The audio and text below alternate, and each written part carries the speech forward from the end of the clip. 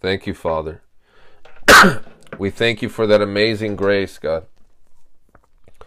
We thank you, Lord, for that amazing grace, Lord. We thank you that you see us through eyes of love. Father, without you, we would be a hopeless case and we would be an empty place, if not for grace. Lord, we thank you that on the account of your shed blood, that you have grounds and occasion to deliver us, Lord, from all unrighteousness, and you have delivered us, Lord, from the wrath to come. Lord, we thank you today that you have delivered us from hopelessness. As Peter the Apostle said, that we were once in this world estranged from the commonwealth of Israel, in this world without hope. But Father, we are of immense gratitude this day, knowing, Lord, that today we do in fact have hope, and it is Jesus Christ who is that hope, who is that anchor, who is that rock of the ages, upon whom we build our lives, upon whom we anchor ourselves. It goes behind the veil, and we're thankful that, as one great man of God said, that the greatest atom bomb can't blow up the rock of the ages.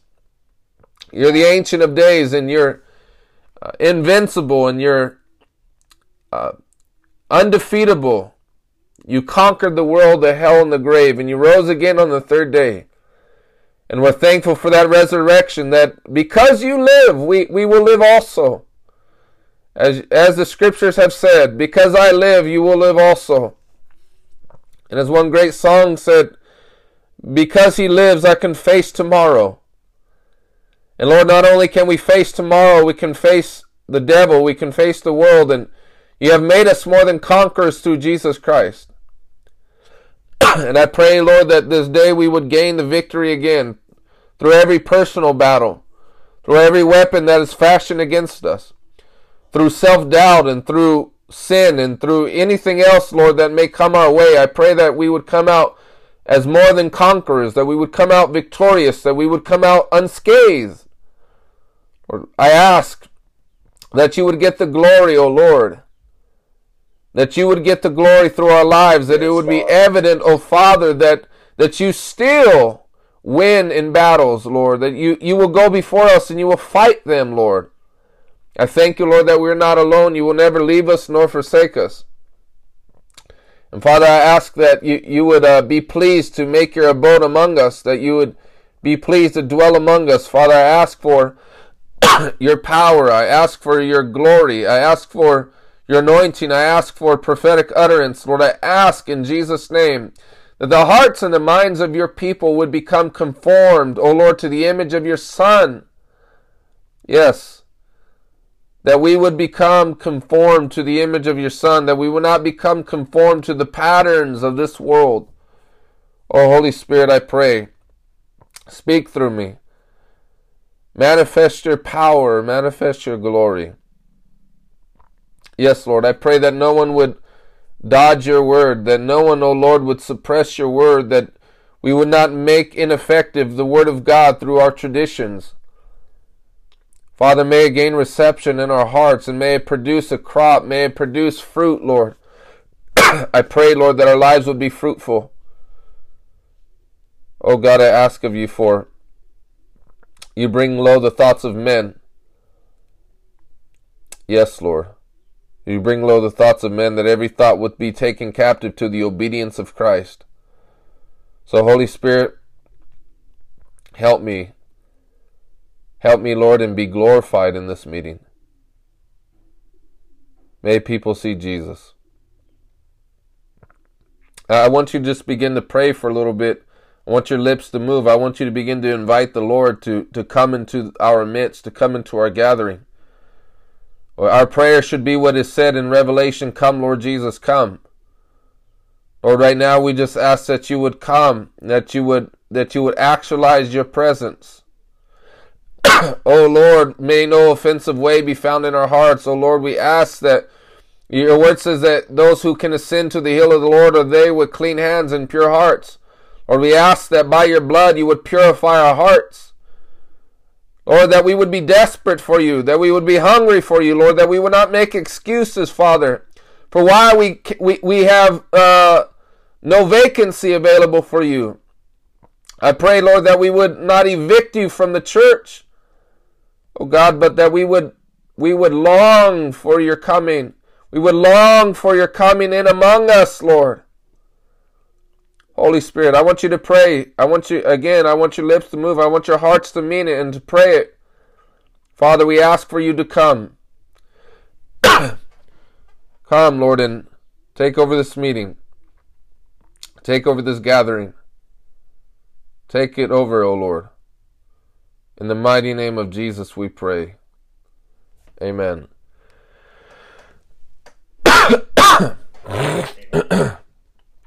Amen. Hallelujah. Amen. Thank you, Sister Julia, for singing. I'm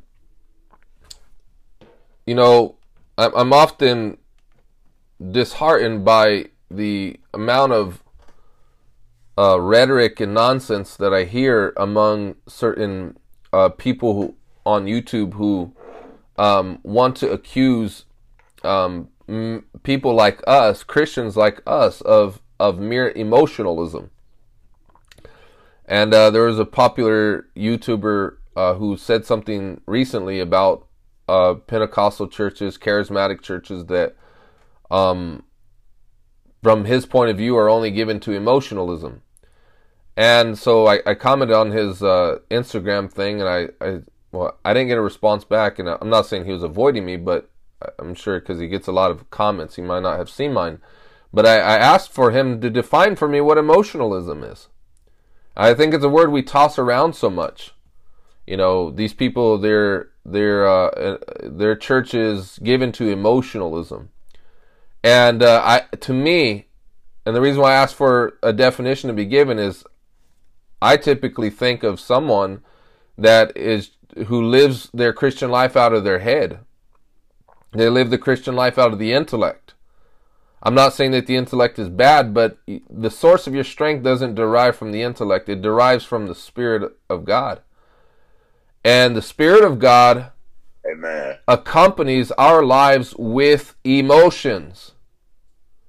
I'm not saying that on a bad day when you wake up and didn't get enough sleep and maybe haven't, had your coffee or whatever, you're not feeling the best in your body. I'm not saying that that's the sort of emotions that we write our Christian life on. But we would be committing a great error if for a minute we thought that the Christian life doesn't involve emotions. An emotionalist Christian, I think, is an oxymoron. It's a contradiction. How can you be emotional when the greatest truth of reality has hit your heart, has penetrated your soul? Right? Amen. How can one remain emotional? I never see anybody on the news who hits the lottery. I never say, oh, wow, I hit the lottery today. Wow, great. Only $500 million. Yay. Right? I don't see them with their glasses and, put their glasses up like Steve Urkel, right? With the nerdy voice. Yay, I just won the lottery today. And I know that the way that we express our emotions are going to be slightly different from person to person, but something greater than the lottery has been introduced to us, and it's the gospel of Jesus Christ. For what would it profit us if we gain the whole world but lose our soul? And the message about the cross of Jesus Christ and his blood shed for the sins of many has come to us and has saved our souls. Right? Amen. Nobody here would be delighted. No one here would be encouraged a single bit if you knew you were fated to hell. And I told you, but you won the lottery today. You would not be encouraged a single bit. No amount of money in all of the world can appease a conscience that has been stained by sin. Only the blood of Jesus is enough, and yea, more than enough, to cleanse us from a guilty conscience and to give us a hope, as the writer of Hebrews says, that goes beyond the veil. Right? And so what great God and Savior, who has been merciful and patient with our former days of rebellion, our lifestyles of sin and debauchery and whatever else it was that you were committed to. And Jesus Christ in mercy saved us. And not only did he save us, but he gave us a purpose. He gave us a reason to live. And some of us have to revisit that reality. Some of us have to revisit the early days when you used to be on fire for God, when you used to burn within your bosom, when you used to burn within your heart. But something has crept in, and it depletes your zeal. It depletes your fire. Let us not have the resume that the Laodicean church had, where Jesus accused them and said, he reproved them and said, you've increased in goods, and you say I have need of nothing, but you don't realize that you're miserable, wretched, poor, blind, and naked. Right? Amen. God forbid that we should ever come to the place to where God blesses you, in fact, gives you every answer to the prayers you've made. And you say, I have need of nothing. Because you can come to a place in God where he prospers you to the degree that you feel that you have no material need. You have no emotional need. You have no social need. You have no relational need. Right? It takes a great deal of humility for me to come to the place, because of the fact he has blessed me with a stable home, a stable job, a stable marriage, and all of these things that I take great delight in. And my life isn't a ruin like it used to be before Jesus Christ.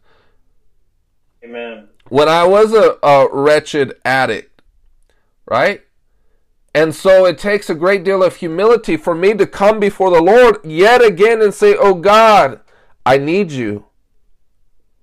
And if there's anything in my mind that would lead me to the false idea that I don't need you, then, oh Lord, may I need to need you. May I want to want you. Yeah. Right? Open my eyes to the degree that eternity's values are pressed upon my conscience and my heart, and no room for unbiblical thinking can take any place in this body of mine, in my mind. And so I want us to think about that. Do we still burn for Christ? Do we still burn for the Savior? Right? And oh, how so easy it is for us to excuse ourselves, because after all, I'm busy and I'm tired and I got problems stacked after problem. Right? And you begin to compile all of these reasons that helps you in your mind to justify why you are not the way that you used to be. There's a saying that there was a question that I asked to this one brother one time, and I said, is there anything that the old you, the old Christian that barely got saved, that would rebuke the new and mature you today? Isn't that a good question? Right? Is there anything that the old you, when you had first come to Christ, that looking at the you today would find an area to say, you're not what you used to be? Is there? Sometimes in my life of prayer, my time of prayer, and I'm communing with the Lord, and sometimes I reminisce and I recall those early years where there was just a freshness, a sensitivity, a meekness that I have, that I strive, sort of, just a, I don't know, I would just say a sensitivity that I had, that I continue to strive after and say, Lord, please don't let me ever lose that. Please don't let me lose it, God. Amen. And there's a prayer that I've made that Leonard Ravenhill would pray, and he says, Lord, may nothing die in me that should live, and may nothing live in me that should die. Can you pray that? Can we pray that? And can we pray it and mean it? Lord, may nothing die in me that should live, and may nothing live in me that should die. You know, it's a difficult thing to be a spiritual man or a spiritual woman. Do you know that? It's more difficult to be spiritual than it is to be religious. Because religious, you can just clock in. You can just say, I've crossed my T's. I went to church today. I read my Bible today. I did this, and that. And then get God off your back. But it's a whole nother thing to be a man or a woman that is sensitive to the voice of God, sensitive to the Spirit of God, and listen to Him when He tells you to do something. Amen. You know, let me give you an example, just so, you know, I can be transparent about myself. I might be watching YouTube and not watching anything bad. Just watching things that allow for me to relax. Maybe to, you know, laugh a bit. Right? And I notice if I'm too long on that, the Lord begins to convict me. And it's not that I'm watching evil stuff. But see, what happens is, if you allow your guard to come down just for a little bit, and I'm not trying to create a law to say, hey, you know, you can't watch, you know, wholesome entertainment or have a few laughs or whatever. I'm not saying that. But I'm saying is sometimes, you know, we allow our guard to come down, and then before you know, you're just beginning to coast on. You're beginning to just coast into things that are less Christ orientated. And then you keep practicing that. And then after a while, your life is characterized by someone who is only considered a nominal Christian. Someone who may even read their Bible once a day, but the majority of your time is consumed by secular things that have no association with God. And because you're not doing these complete wicked things, like going out clubbing and, you know, watching porn or doing all these other wicked acts, now we're consoling ourselves and convincing ourselves that it's not that bad. When you're not progressing in God, guess what? You're already backsliding. There is no such thing as stagnation in Jesus Christ. Do you understand that? Amen. There is no stagnation in Christ. It's either forward or it is backwards. And so that's why I'm saying it's hard to be a spiritual man or a spiritual woman. A lot of us want to throw up our hands and say, this is too much. I didn't know it's going to cost us all of that. Amen. But I'd be a liar to tell you that it was anything different.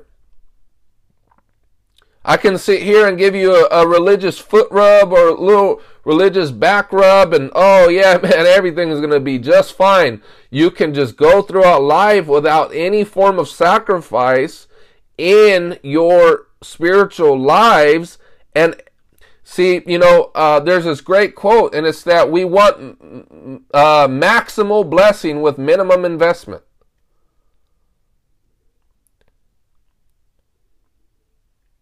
But an experience with God that costs nothing is worth nothing and does nothing. Amen.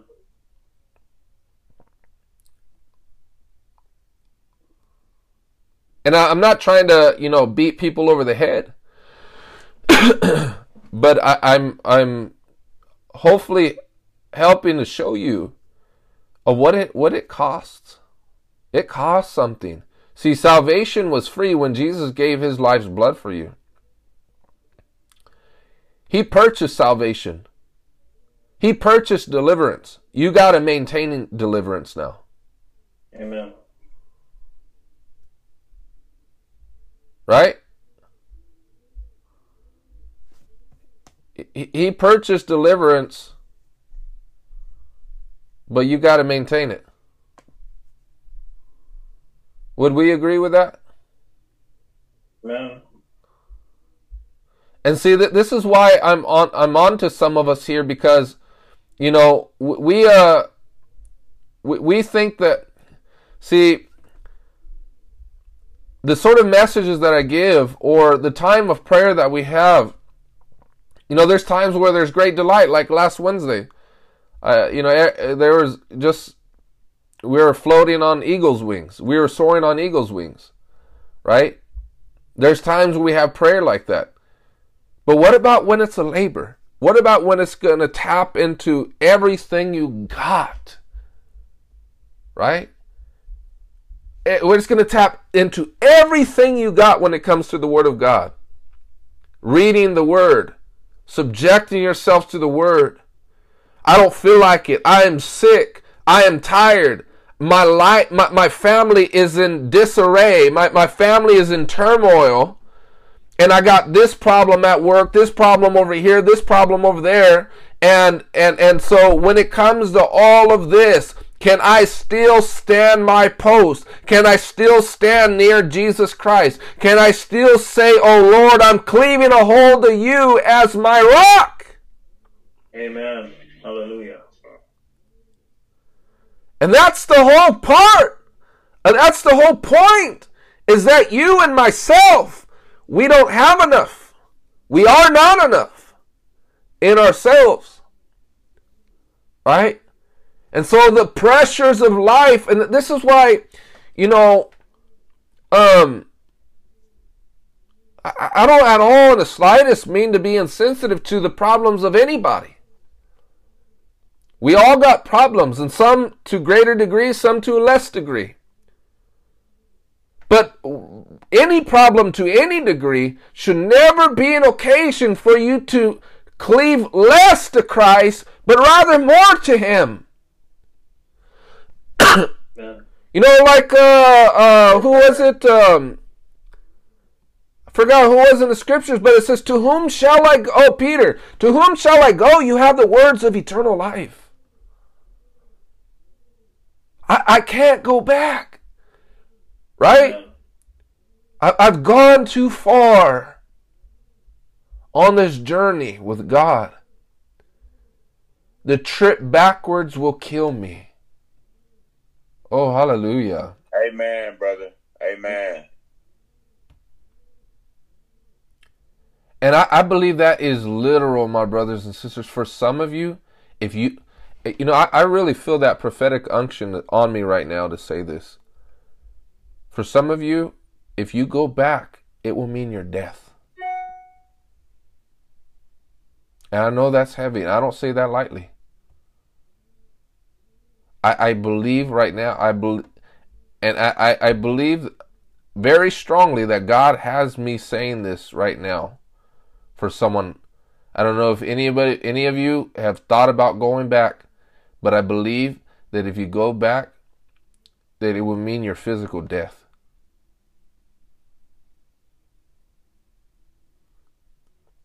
We talk about Book of Acts church, right?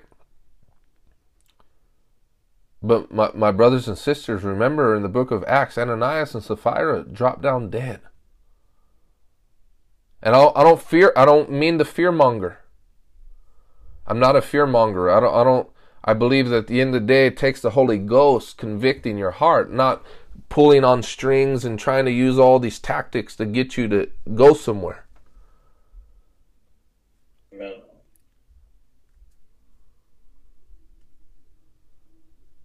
Amen. But praise the Lord, by the mercy of God, we're here today. But we've come too far on the journey. I look back at my old life and I know that there's nothing for me. Can I be honest? You know, things I've told the Lord, I say, God, I never want to go back. And if I can't continue forward for whatever reason, just take me. Take my life. If there's anything that so impairs me to where I just can't move forward, I don't know, you know, and I don't know to what degree that prayer is accurate, but Lord, I don't want to go back. Amen. Amen. Amen. It's a serious deal, and you know, I believe I forgot who was that said that. My brother Colton Kelly. He says, I'd rather offend you into heaven than to please you into hell.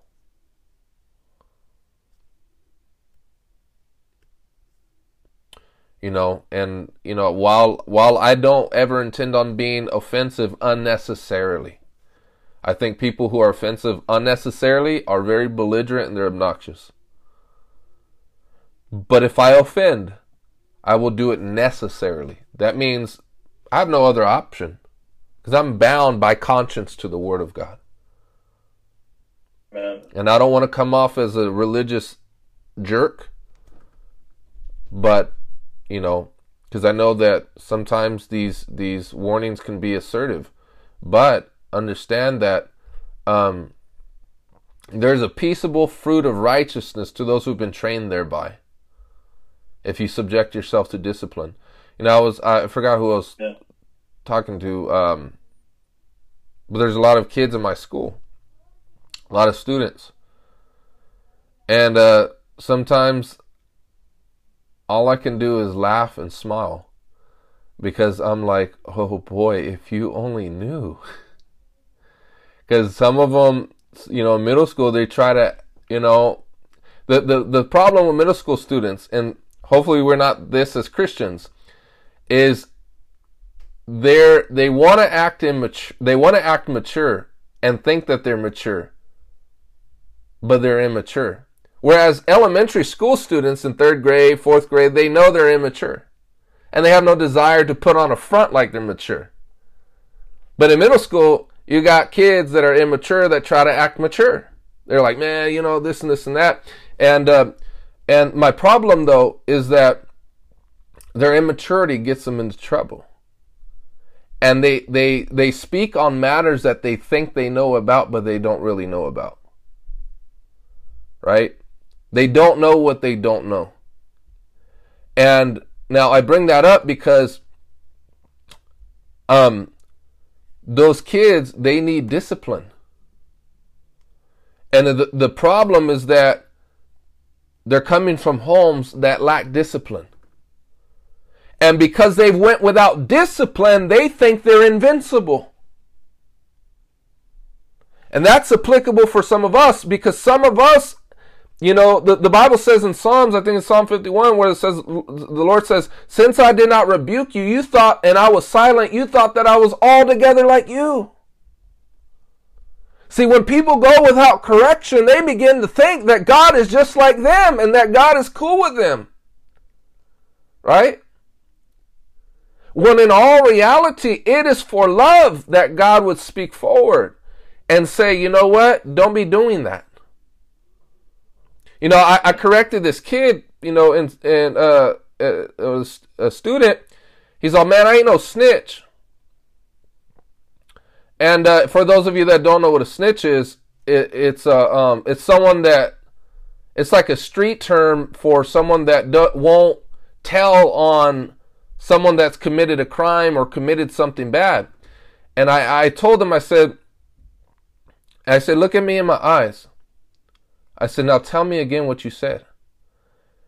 And he said, I ain't no snitch. I said, no, I don't think you heard me. Look in my eyes and read my eyes and look at the degree of seriousness that I'm telling you to tell me this, and repeat it again. And then he started to self-doubt.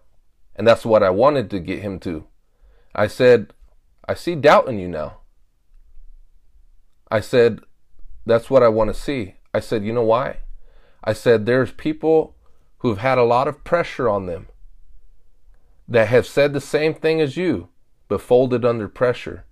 I said, look, if you maintain that pride and that front, it will get you to places in life that you would regret that you've come to. Right?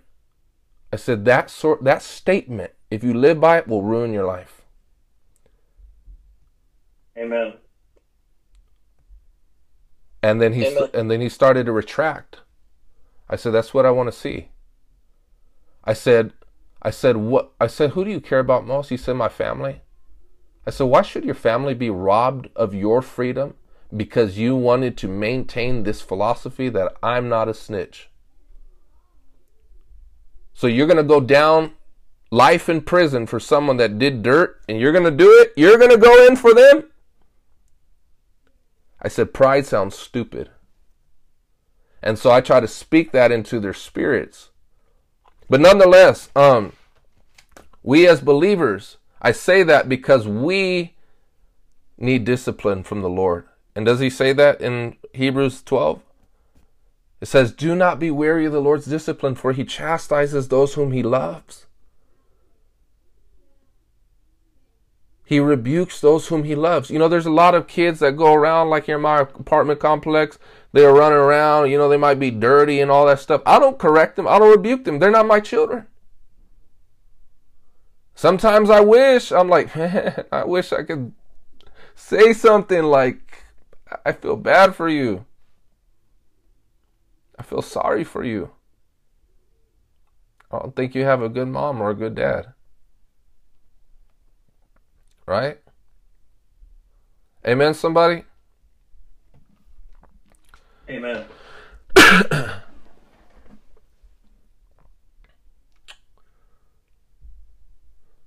But receiving that discipline from the Lord is so imperative.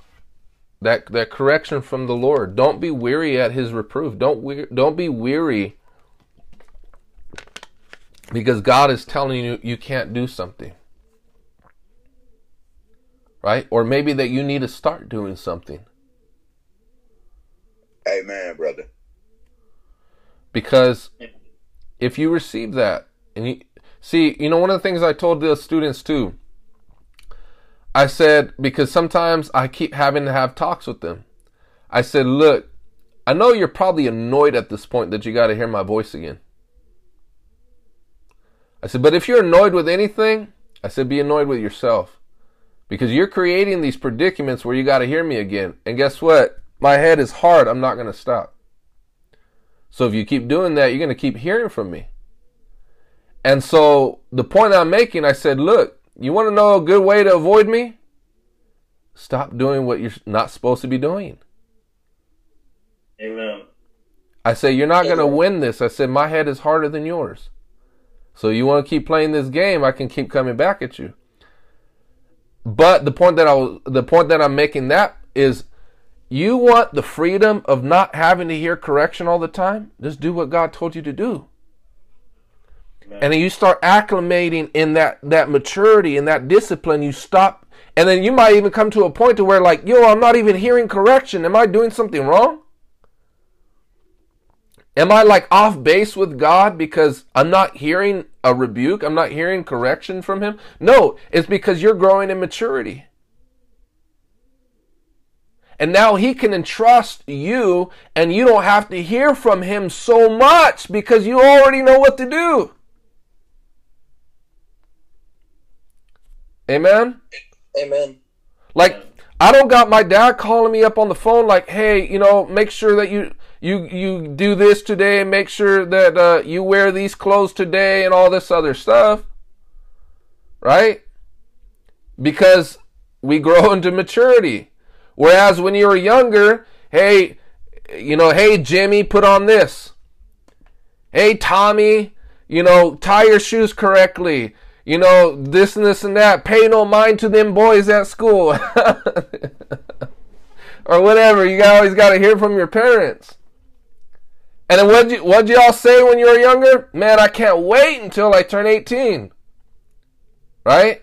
I'm going to get up out of this house. I'm going to do it. And you guys see that it wasn't so easy, right? You got up out of the house, and where are you at? Or, you learn that your mom and dad were probably right about a lot of the things. They may not have said it right, but they were right about a lot of stuff. Anyways, let us read. Let's go to Romans 12. Let me teach you something real quick. Because I know in certain circles they would accuse me and say, "Oh man, you haven't opened the Bible yet. You're just, you're not getting to the Word of God." See, the Spirit of God is spontaneous. The Spirit of God can speak even when the Word of God is not opened up. I'm not saying that we should maintain that as a way of thinking. Hey, well, I don't have to open the Bible now. But I say that because people have to have the discernment to understand that the Spirit of God speaks, right? And it may not fit your little cute framework, religious framework of what you think should exactly take place in a church service and exactly how you would like, right? Because some people get bent out of shape. Oh, they don't sing enough hymns. They don't do this. It's just, to me, the way I hear stuff like that are the guys who have pot bellies drinking their beer on the sideline of a football field and they never practice a day in their life. Oh yeah, I'll throw it that way, and you're not supposed to take that stuff serious. It's like, you would do it this way, right? Let's get that straight. We're talking about you. So I think we have, anyways. So let us read Romans 12, verse 1.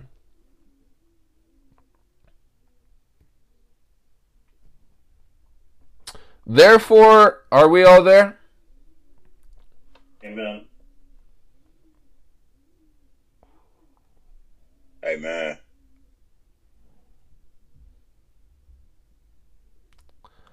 I'm reading from the NIV, so if you guys want to follow along.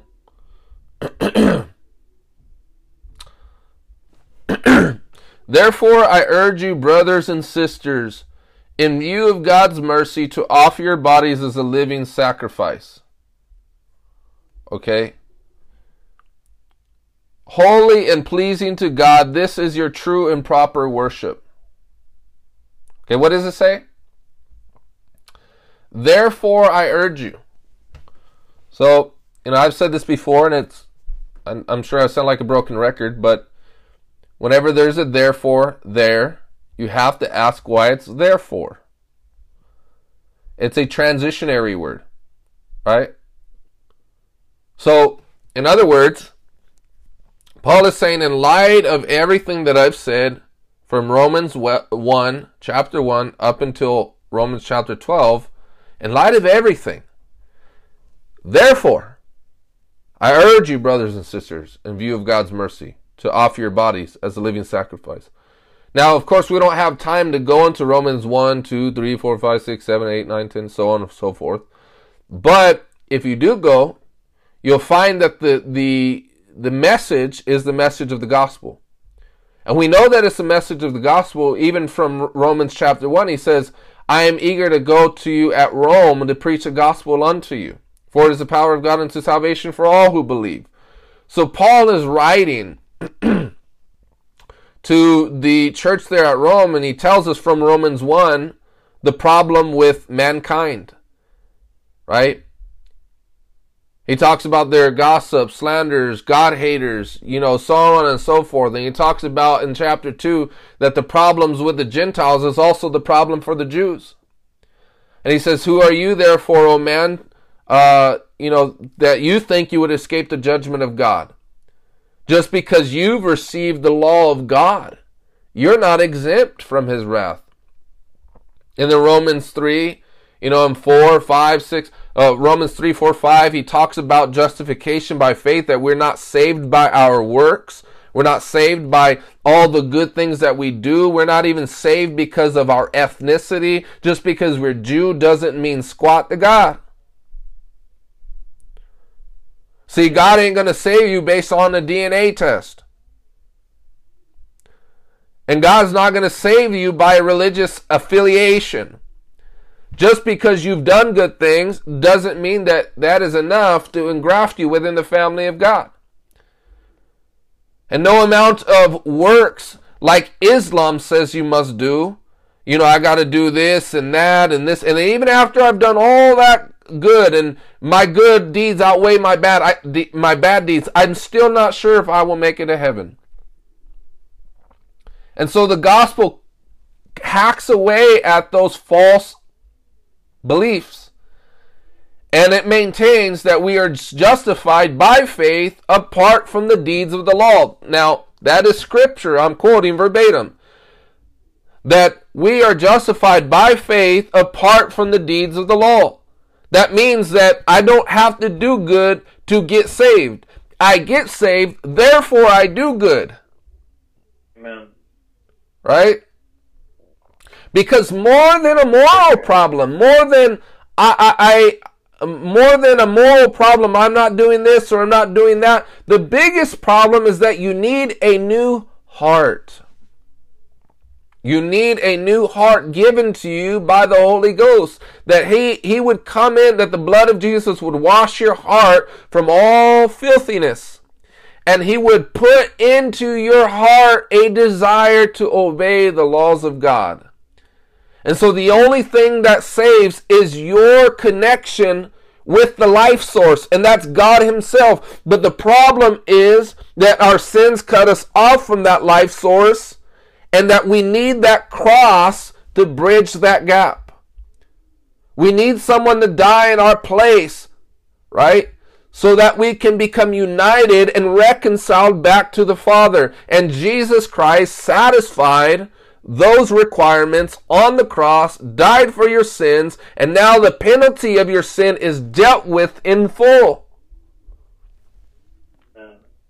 Right? That's why it says in Romans 8, who can lay any charge to God's elect? It is God who justifies.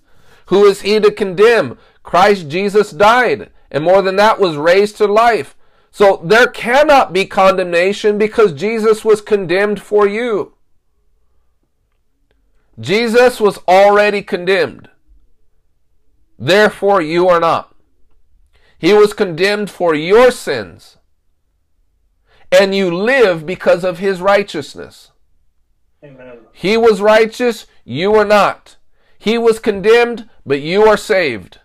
It's called penal substitution. We swap lives. That's what happened. He was pure and innocent, without sin, committed no sin, and no deceit was found in his mouth. But he was condemned as if he was sinful.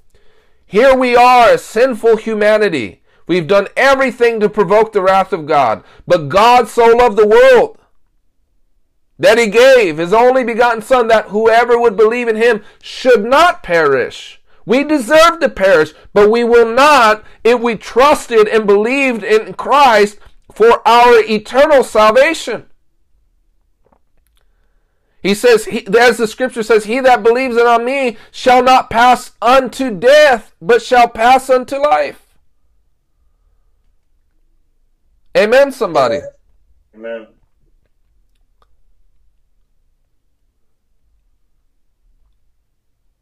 That is the greatest news that can ever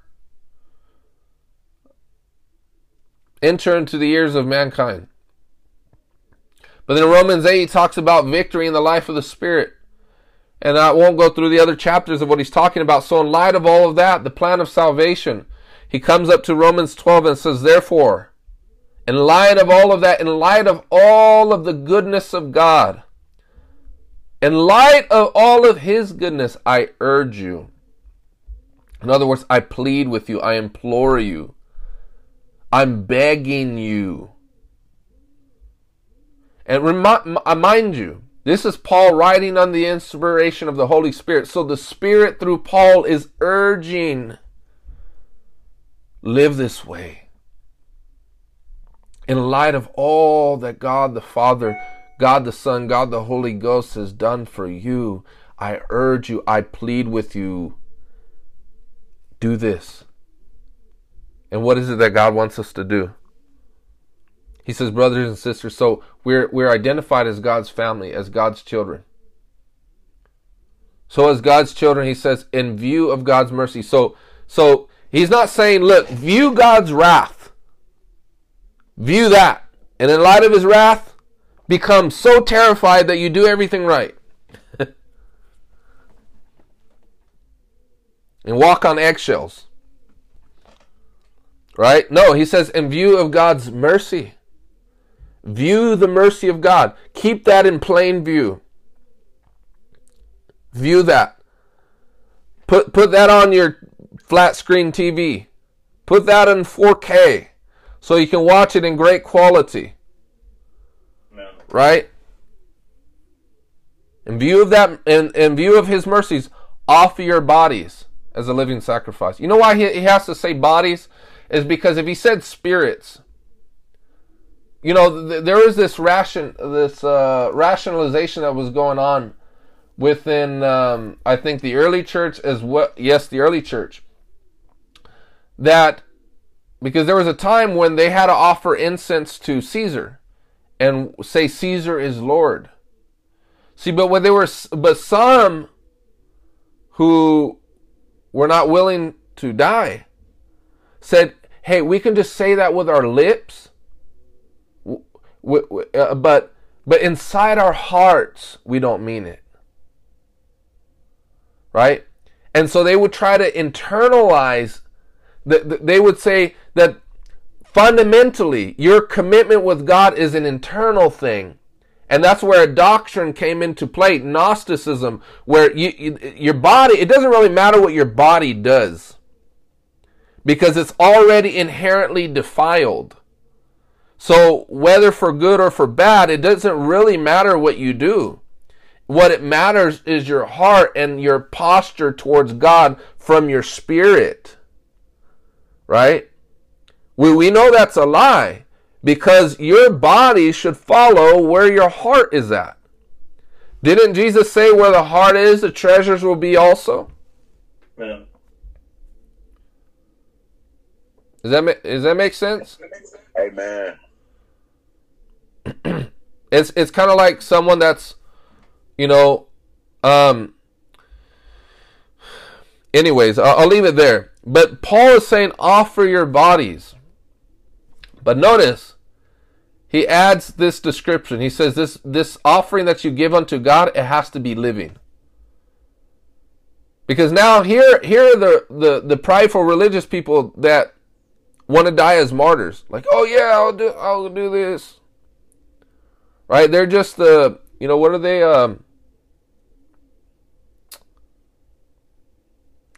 I can't think of the term. But that was also a problem in the early church. Do you know in the early church that if they suspected that you died as a martyr because you provoked the enemies of God, they would not give you the honorary of listing your name as a martyr? Because that came with such a badge of honor in that time because of their context. It was common, or more common than it is in some places today. And there was almost a sense of pride that was associated. That's why Paul had to address that stuff in 1 Corinthians 13, which says, even if I give my body to be burned as a martyr, but I have not love, I profit nothing. Amen.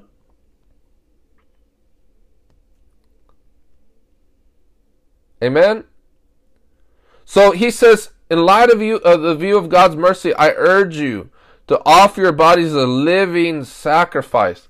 And so a sacrifice, guess what? You don't get to hold on to it. You know, I'm reminded of Hannah. You know, and I really feel impressed by the Lord to say this. Some of you guys have been praying prayers. Oh Lord, give me a son. Oh Lord, give me a child. Right? That's what Hannah was praying. Why? Because I forgot who the there was a man of God in the Old Testament in 1 Samuel that had 2 wives. And one of the wives was able to have children, but Hannah wasn't. And so the one that was able to have children began mocking Hannah. And then year after year, she desired a son, but couldn't because she was barren. And what happened was she came to the place to where she finally vowed in her prayer and said, Lord, if you give me a child, I will devote him to you.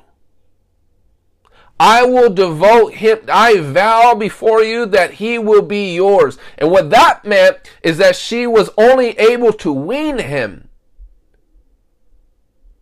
until he was old enough for her to ship him off into the temple so he can remain there night and day. See, some of you aren't getting your prayers answered because you want to spend it on yourselves. You want it for self, and God needs you to get to a place to where your prayer reaches the realm of sacrifice. Amen. See, some of you ask, oh God, give me a car, but you won't do anything.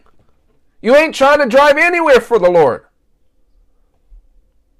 Oh God, give me a job. Why? So you can buy more makeup and do nothing for the Lord? You give nothing to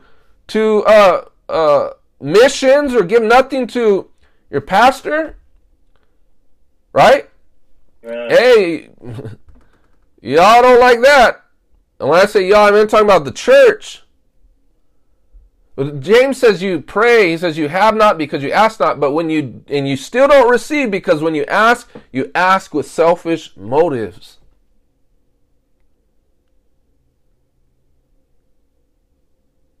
You know, I know that we're all on Zoom, but if we're in person, I'm behind the pulpit, like around with it. This is at this point, I would say it's kind of quiet in here.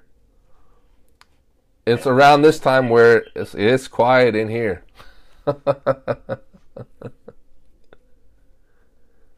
Sacrifice. Remember though, in view of God's mercy. So we're not trying to sacrifice to obtain the mercy of God.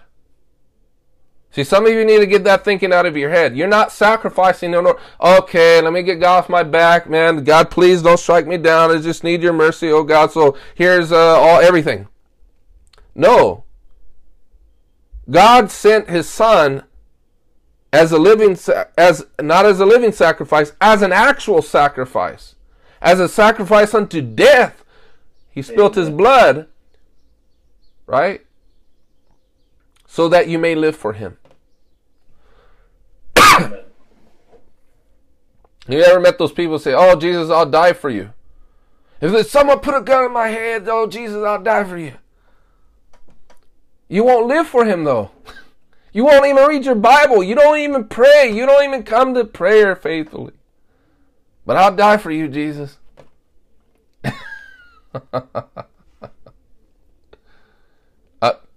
Right? You ever heard that with those people before? But not you guys, because you're too spiritual for that. It's also the other church. It's the other them.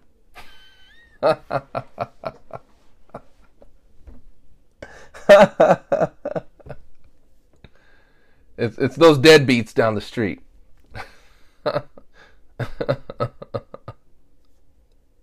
Listening to too much Joel Osteen.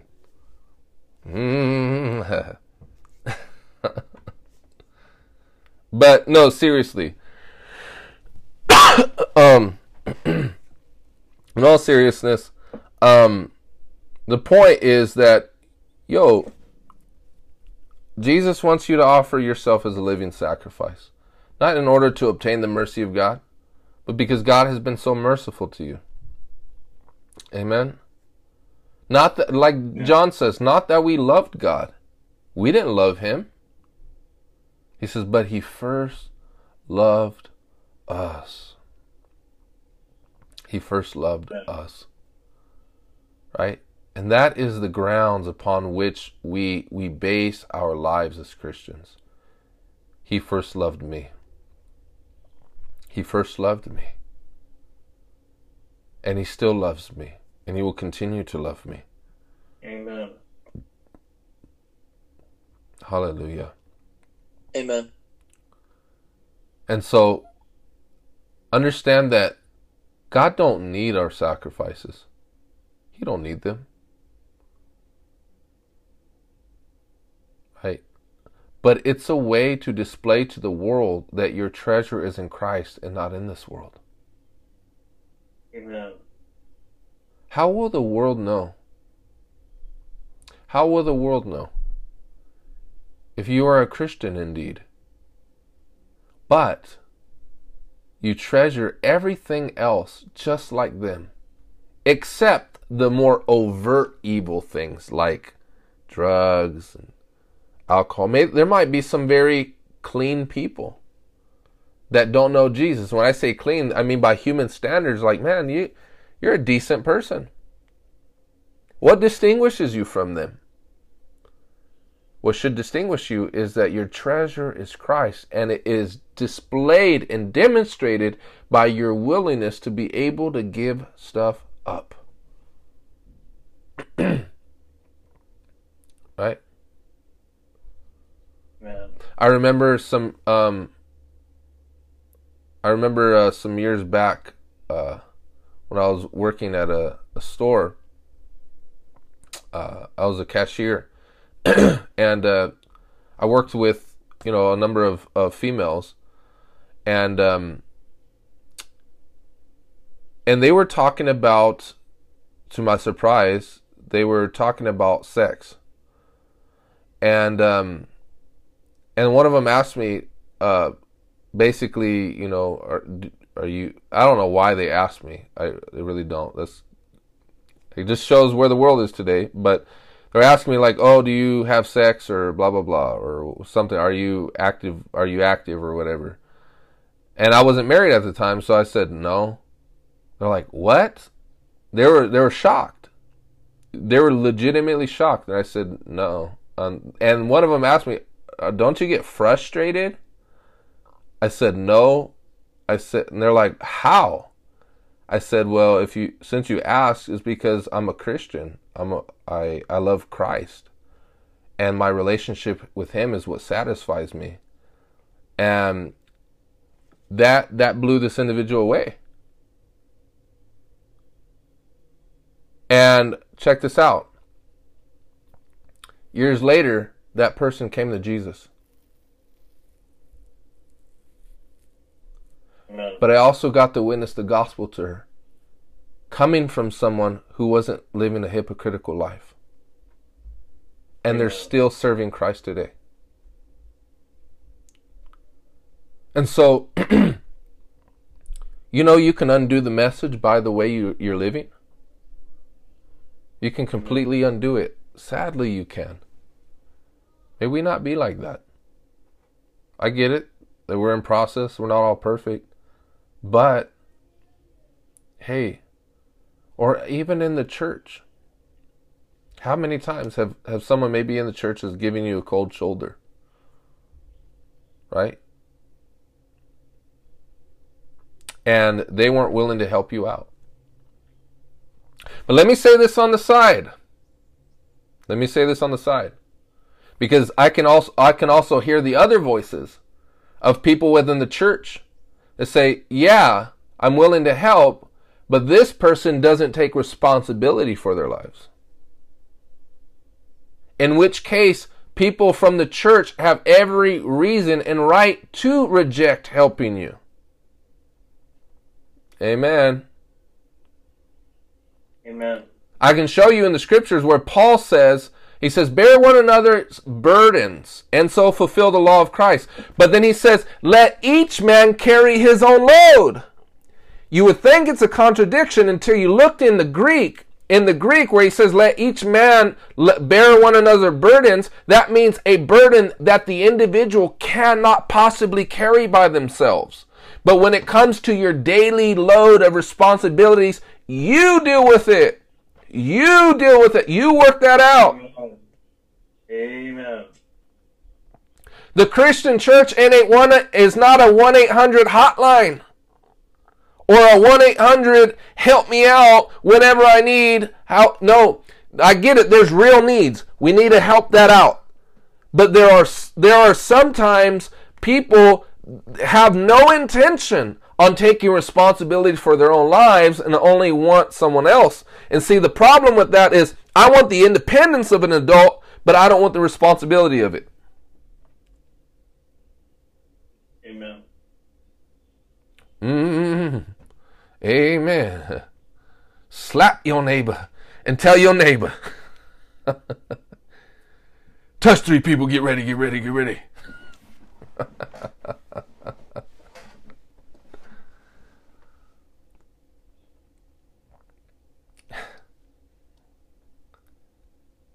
Amen. That's why, and I'll say this, I have compassion for homeless people. I used to work with homeless people, so I know. There are many people that they just want to be freeloaders. I'm sorry. You're not going to do that.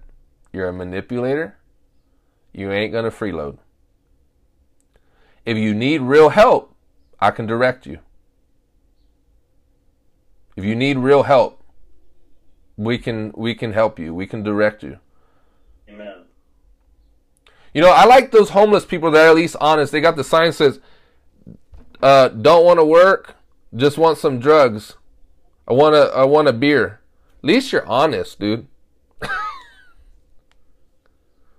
Amen. I appreciate honesty. Let's just be real here. Don't manipulate me. And I think, and surprisingly, it actually works to their favor. A lot of people actually end up giving to people like that. I'm not saying you should, but I'm just saying what I see around here. Because people appreciate honesty. They say, you know what? I don't agree with what he's doing, but I can respect that guy. You know why? Because people are always being lied to all the time. And so for the first person that's telling the truth, like, yo, hey, I like you. So anyways, he says, we'll be coming to a close shortly. Offer your bodies as a living sacrifice, holy and pleasing to God. So this living sacrifice has to be pleasing to God. So that means you can't just sacrifice however. You know, I think some time back someone told me something. Oh, what one of my homeboys who came out of prison wanted to tithe to me drug money. I was like, forget that, man. I don't want that.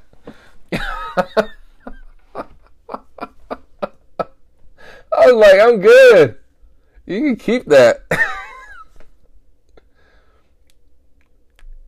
And the reason why I say that, because in his mind, he's like, this is a sacrifice. Right?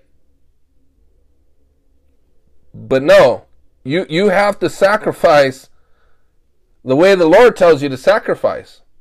You can't say, I'm going to lie on my tax return and so I can give to an orphanage.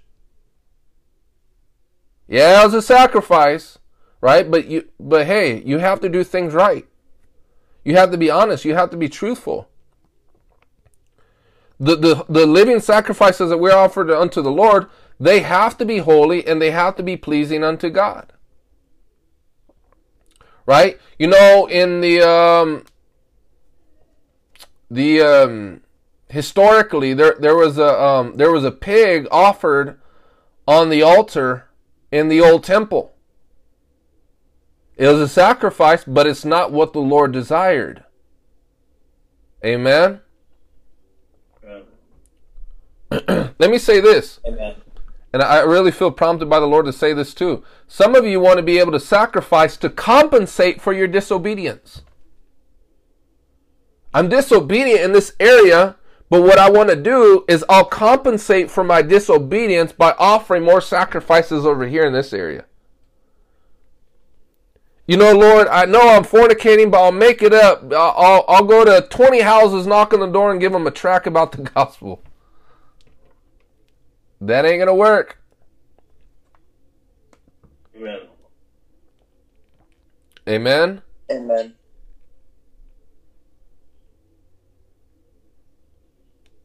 So, obedience is better than sacrifice. Right? But then there's also the crowd that needs to be corrected over here who only says, you know, obedience. They want to do the bare minimum. Let me just be obedient. And I won't ever go beyond and sacrifice. No. Sacrifice is biblical. And you know what sacrifices that are made do serve as a pleasing, sweet-smelling aroma to God. You want your life to be a sweet aroma to the Lord? A sweet fragrance?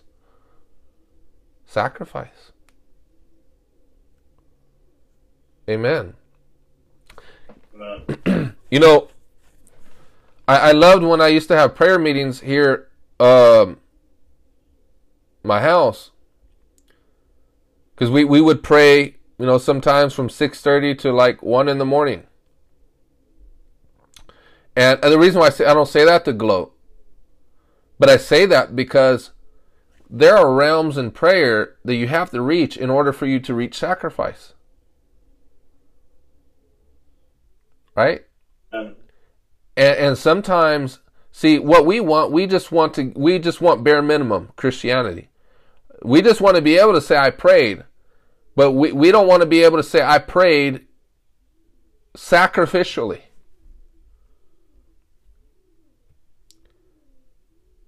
And once again, it's not to earn the favor of God, but we should be a different breed of people that are characterized by sacrifice, that are characterized. We're offering our bodies as a living, holy sacrifice unto the Lord. Amen.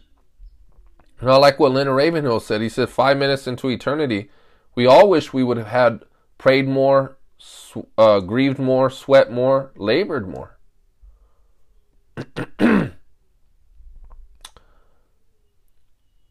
You know, Paul says in Colossians that he was filling up that which was lacking in the sufferings of Christ.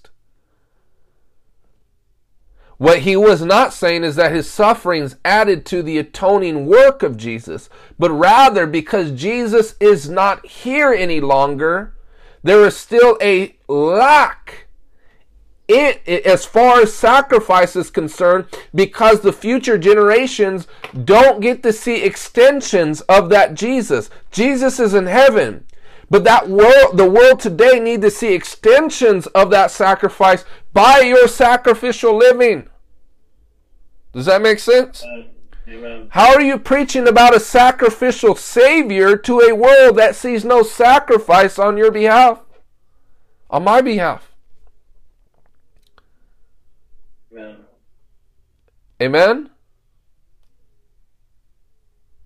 Let me share this really amazing testimony. And please, the reason why I share these testimonies so I can give flesh and blood to some of these concepts is never to toot my own horn. But I do praise the Lord because some years back there were some homeless people. I was street preaching, and I was a bit discouraged because there weren't many people. There was only a couple, right? And now, when I say only a couple, it's more than only, because that's a lot.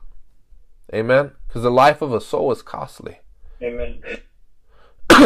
But there was a couple, and they were homeless. And they started walking up to me, and in my mind, you know, I say this with regret, I thought they're coming up wanting money. Right? And they came up to me, and they said, can you pray for us? And I was surprised. And they had tears in their eyes. They were listening to me preach the whole time. I was like, wow. And they didn't know the Lord. And so anyways, they didn't ask for money. That's all they asked for is prayer. And because they did that, I did end up giving them money. I think I went to my house. I said, "Hey guys, wait here. I'll be back." Because I wanted to demonstrate my love for them by more than prayer, by also giving.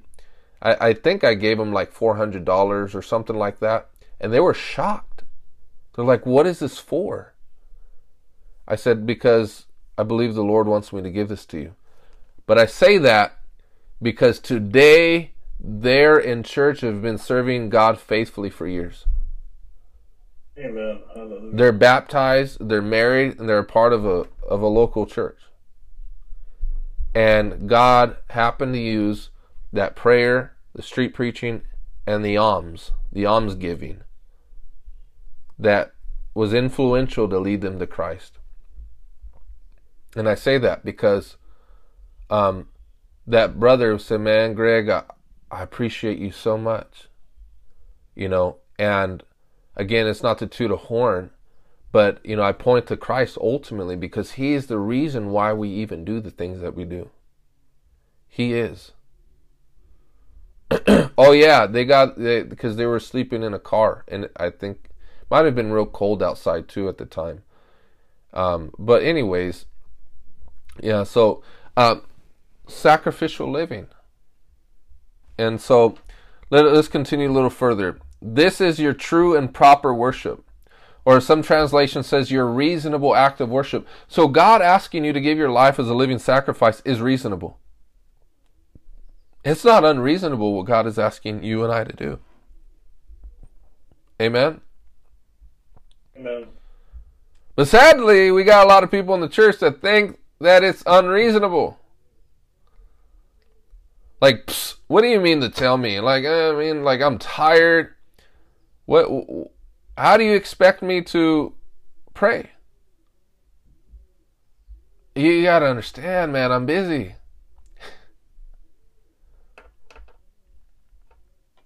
Amen? Amen. Or maybe not so much. And I say this coming from myself. I don't always want to pray. I don't always want to get up and do what I'm supposed to do. Sometimes it's tough. You're just praying through. But my brothers and sisters, do we at the end of the day really have an option? Do we have an option? As I've said earlier, what is there to go back to? Amen. Go back to some flesh? Or go back to having sex? Porn? What? Drugs? What? Money? Sometimes I in passing, I hear what these people are rapping about or singing about in the, because I go to stores and stuff like that. I'm like, that's shallow. Flaunting money? What? So what? It's a shallow life. And they need to be sobered a little bit with some Ecclesiastes. Meaningless, says the teacher, utterly meaningless. What does man ultimately gain from all the striving that he strives for under the sun? Amen. At the end of the day, if you're not living for Christ, what profit are you obtaining? You're profiting nothing. All of it is ultimately meaningless.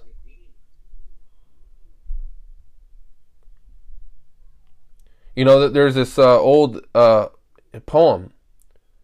He says, 100 years from now, it will not make much difference, friend. 100 years from now, whether you eat beans and cake or ribs and steak, 100 years from now. For the grave will claim all your riches and fame and the things for which you strive. And it says something about the only thing you can keep You won't be able to keep all that you acquire here on earth. You only take to the grave the things that are of eternal worth. And I kind of butchered it a little bit, but the point is this. When the grave claims you, you can't take anything with you. Only the things that are of eternal worth. Amen. But look, he says, do not conform to the pattern of this world, but be transformed by the renewing of your mind. So he's giving us an imperative statement here. He says, do not be conformed. So that's what the world wants to do. It wants to press you into its mold. Right? It wants you to be cool with getting drunk. It wants you to be cool with partying. It wants you to be cool with dressing like the world. Right? Let me say this to you sisters. Hopefully none of us do it here. But what? To reveal your breast. Let me wear a little skimpy, thing so other men can look at my breast. Or let me wear this real tight clothing so so other men can see my curves.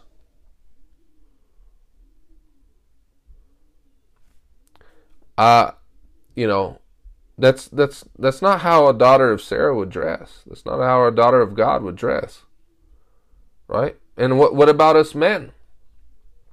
Oh, and we want to become technical lawyers. Is it sinful? I'm not sinning, right? By wearing this, but no, but you know that it's causing other women to look at you a certain way. And you want that attention.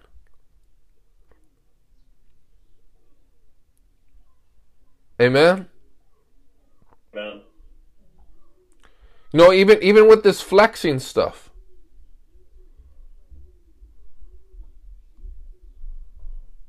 Someone would say, "Oh, you're a legalist." No, I just don't see Jesus flexing. I don't think he's going to be doing that. I don't see Paul writing, I boast only in the cross of my Lord Savior Jesus Christ and place no confidence in the flesh. And then the next minute he's contradicting that with showing off his biceps. Now, I'm not saying it's bad to work out. I'm not saying that. I think we should all aspire to want to be in shape. But especially when, displaying to females, that's not what we should be doing. Maybe around brothers, pumping each other up, working out, not being proud, but, having a good drive and, hey man, you're improving right there. I see a little gain. I think there's some appropriation, it's appropriate. But when it comes to the opposite sex, and it's going to cause people to stumble. We shouldn't be doing that. Amen. So that's what the world does, right? Because their identity is within this container. That's what their identity is in. Their identity is not in the spirit man, in Christ. Their identity is in their looks and everything that they can do and all of that. Being the strongest, being the wisest, being all these things. No, you know what? God, He's the strongest. God, He's the wisest. God, He's the most knowledgeable. Amen. The life of a Christian is to point men to the fame of Jesus Christ, not our fame. Amen. Amen. It's an unsatisfying thing. Why do you think people in Hollywood, they got 5 million or 10 million followers on Instagram and they're still not satisfied? And for the life of me, I don't understand why people fall headlong into people like that. All I see are narcissistic people that are saying, worship me. God forbid that I should ever worship another man or a woman. Amen. Worship you? What are you? You're not worthy of my worship. You're not even worthy of my respect. The narcissism that is so common among these Hollywood actors and actresses, and we want to model after them. We want to emulate them. They're trash models. So what if they got an attractive figure, an attractive outside when inside they're dead men. Amen. Let me say this. Some of you there, I don't know, but I hope none of us follow Kim Kardashian. Why would you follow Jezebel?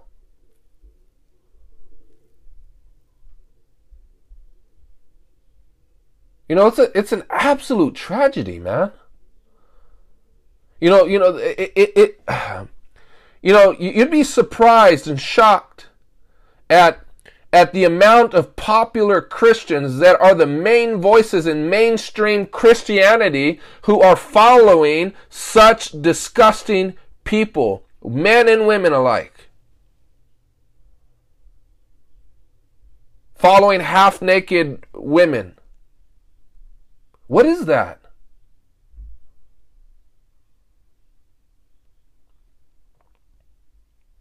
Amen, somebody. Amen. Oh, God forbid.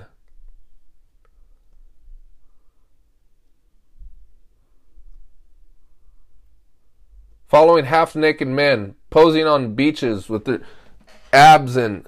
It's disgusting.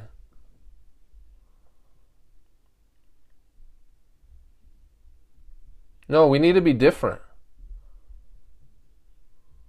We need to be different. So don't be pressed into the... And then so the lawyer mindset comes, what exactly is wrong?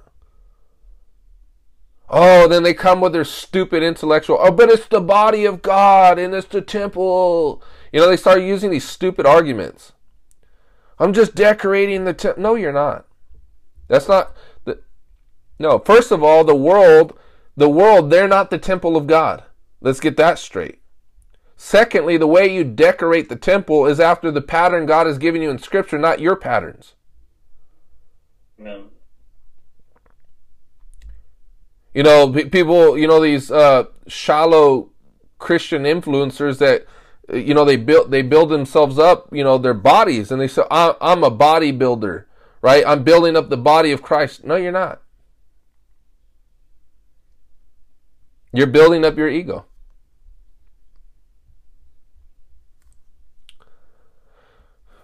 Amen. Amen. And let me also say, let's not forget the Christian influencers that are out there that are building up their egos, but not with bodily attraction, but with spiritual attractions. See, Amen. There's no difference. They're just using ministry and gifting as a way for people to follow after them. Amen. And it's just more deceptive, and we're acceptant of it because it's more spiritual. Right? Y'all ain't hearing me on this, but I know what I'm saying. It's true. Oh, but he's such a humble man of God. Why is he always doing so many things that are questionable then, that like a narcissist would do? You have to think about those things. Amen. So don't fall into that trap. See, a lot of people, I said this on my Instagram some time ago. I said, you'd be surprised at the amount of people that have a lot of influence that didn't wait on God. They exalted themselves. Let me ask you this, brothers and sisters. Would you be content if the Lord placed you in hiding from now until eternity? Or would that affect you? Would you become angry at God? Would you become displeased at the Lord?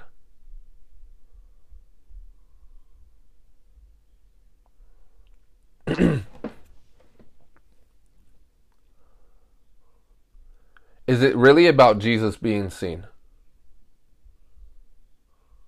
Is it really about the fame of the Lord? That's why I love about the Lord.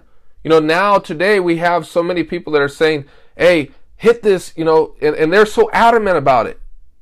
they'll find the latest algorithmic hacks and tactics to manipulate your psyche so that you will like and follow, right? But look at Jesus. He told certain people, he says, tell no man this. And what did they do? They went to go tell it anyways. They spread his fame abroad. So it's about people seeing Christ. So, but nonetheless, going back to this, don't be conformed to the pattern of this world. Don't be pressed into its mold.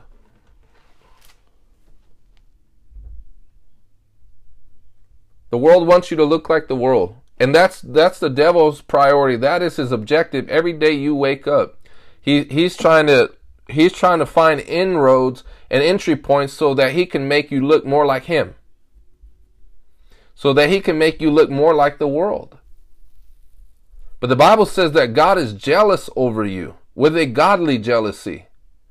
Amen. He don't want you looking like Kim Kardashian. He don't want you looking like the trash in Hollywood. He don't want you being these money hungry people on Wall Street. Amen.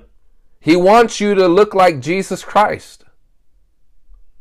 That is why Jesus placed the Holy Ghost within you, is to conform you, to keep motivating you after the law of God so that you will pant after his ways.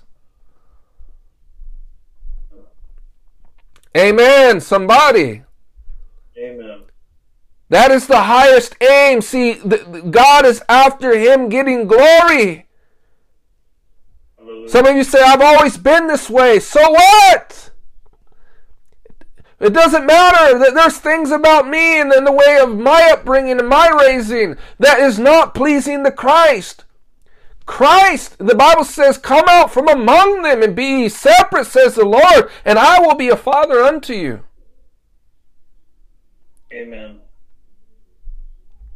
How many people in the world right now who don't know about Jesus, who are dying for a father, and you are taking for granted for what they don't have? You have a heavenly Father who loves you, who corrects you, who teaches you, who provides for you, who's patient with you, who is perfect and altogether lovely.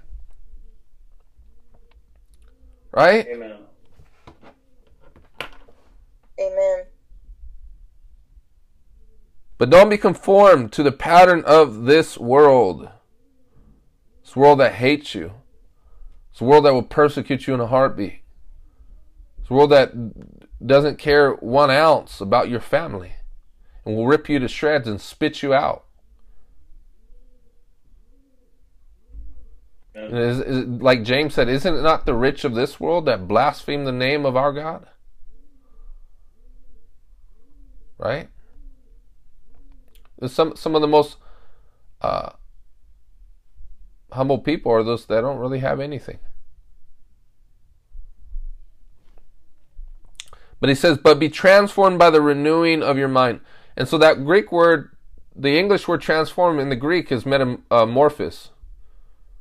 I mean, we're literally going through an entire change, a metamorphosis.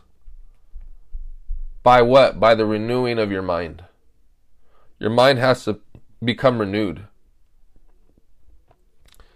And then he says, then you will be able to test and approve what God's will is, his good, pleasing, and perfect will. So what needs to happen is your mind needs to be transformed by the Holy Spirit. See, this is what Paul talks about. No man knows the thoughts of God except the Spirit of God within him. No man knows the thoughts of man except the spirit of the man. He says no man knows the thoughts of God except the Spirit of God.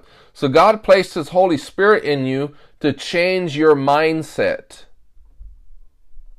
Amen. So that your mind can become the mind of Christ. So now what you have to do is to yield to the Spirit, because the Spirit will begin to educate you in the things of God, in the mind of God, in the will of God. But when you choose the old man, and see, this is what happens is every day the devil's giving you advertisements. The devil is selling you certain philosophies, selling you certain doctrines that even appear to be biblical in some cases. It appears to be. so that you can bite that bait, and then that little leaven leavens the whole lump and contaminates you. Amen. That's what he's after, is the contamination of your mind, to set up strongholds in your mind, to set up footholds so that you can start thinking more like the world and less like Christ. Amen. And so let us just read one passage and we'll close. It's Ephesians 4, verse 17. And so, you know what that means is you got to get into the Word of God. How will you know the mind of Christ if you don't read His Word? And if you are uncorrected by His Word? You have to spend time in the Word. You know, I remember one man of God says, I don't go through the Bible goes through me. Amen.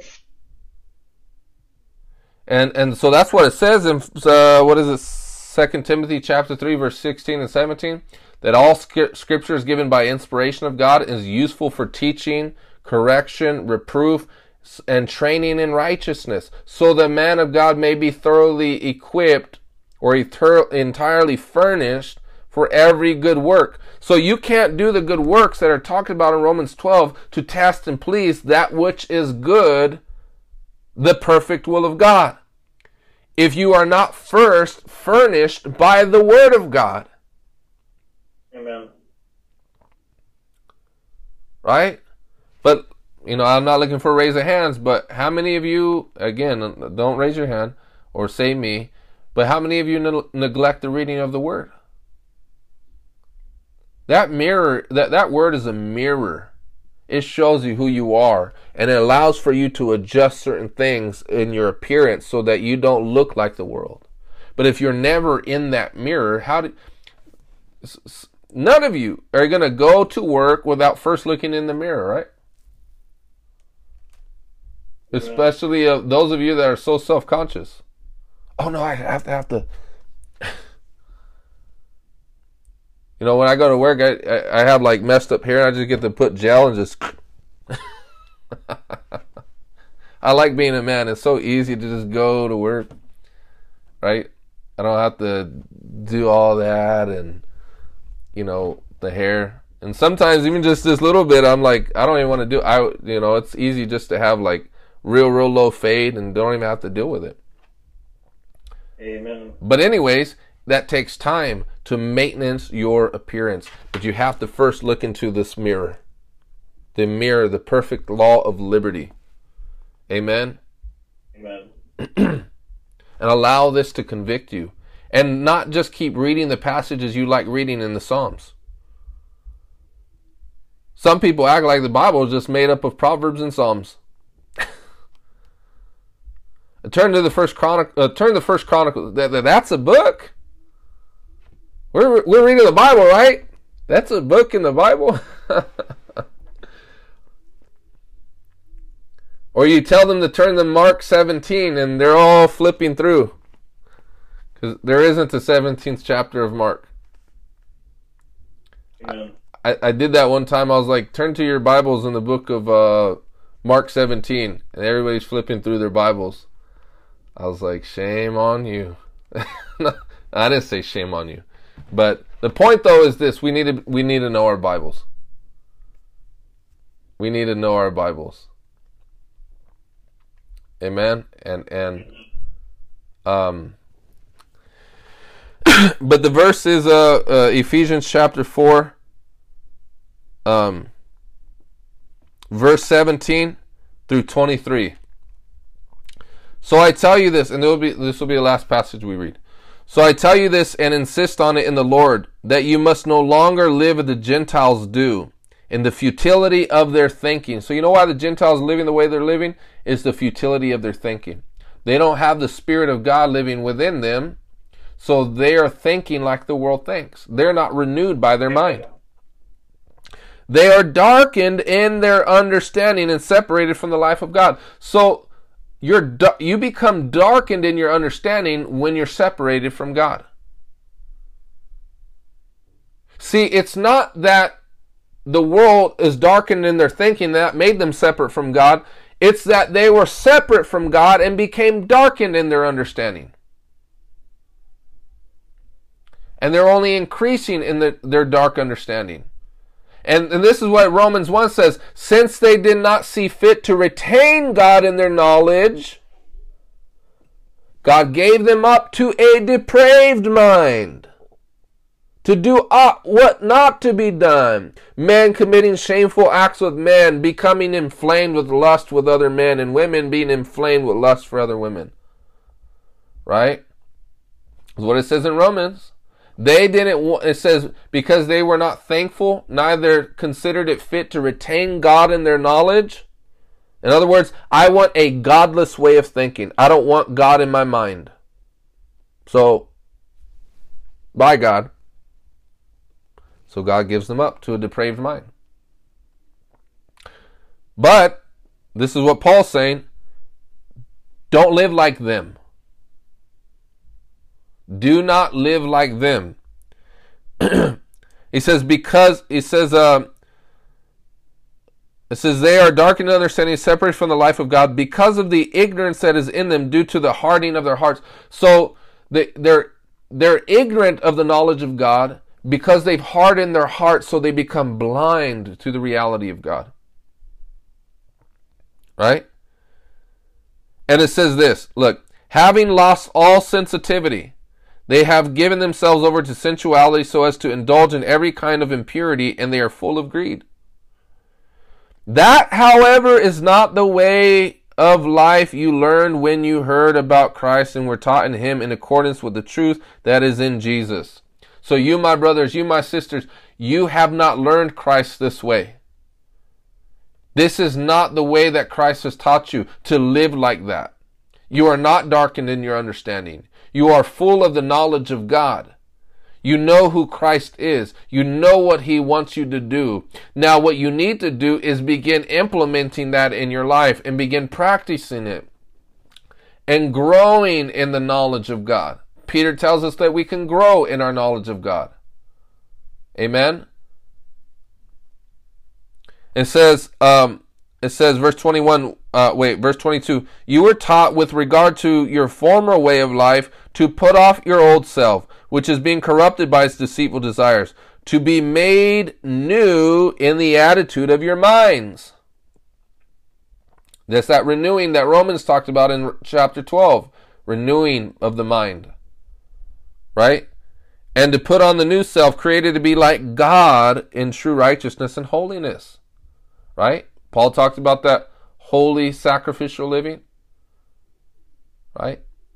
To become conformed to the image of Christ, we need to be like God, but it begins with a renewed mind. Right? Let this mind be in you, which was also in Christ Jesus. Let this mind be in you. Amen? Those who live in the Spirit have their mind set on that which pleases the Spirit. But those who are in the flesh think about those things which please the flesh. To please the flesh is destruction and death, but to please the Spirit is life and peace. Amen. Amen. So you see how important it is for us to renew our mind? For us to live in the mindset of Christ and not the mindset of the world? Amen. Amen, somebody. So, in closing, this is what I would say is, you have the Holy Spirit in you. And He seeks to teach you. Think this way. Do it this way. Don't do it that way. And the more you obey Him, the more you program your mind. Right? It becomes a mindset. See, some of you have mindsets that need to be disrupted. They're strongholds. They need to be disrupted by the Word of God. And so what we need to do is open up our hearts. Unlike the Gentiles who harden their hearts, we need to open up our hearts and say, God, I'm willing to be corrected by you. Teach me, O Lord, how to live. Write your law in my mind and my heart, that I may not go astray. That we be like David that says, I pant after your laws. How can a young man stay pure? To live according to thy word. Amen. So do we want pure hands and clean hearts and a single mind? Then we need to put off the old man and to embrace the new life that God has given us and say, Lord Jesus, this is another day. I'm surrendering. I'm getting into your word. God, teach me and I will obey. Amen. Amen. So with that said,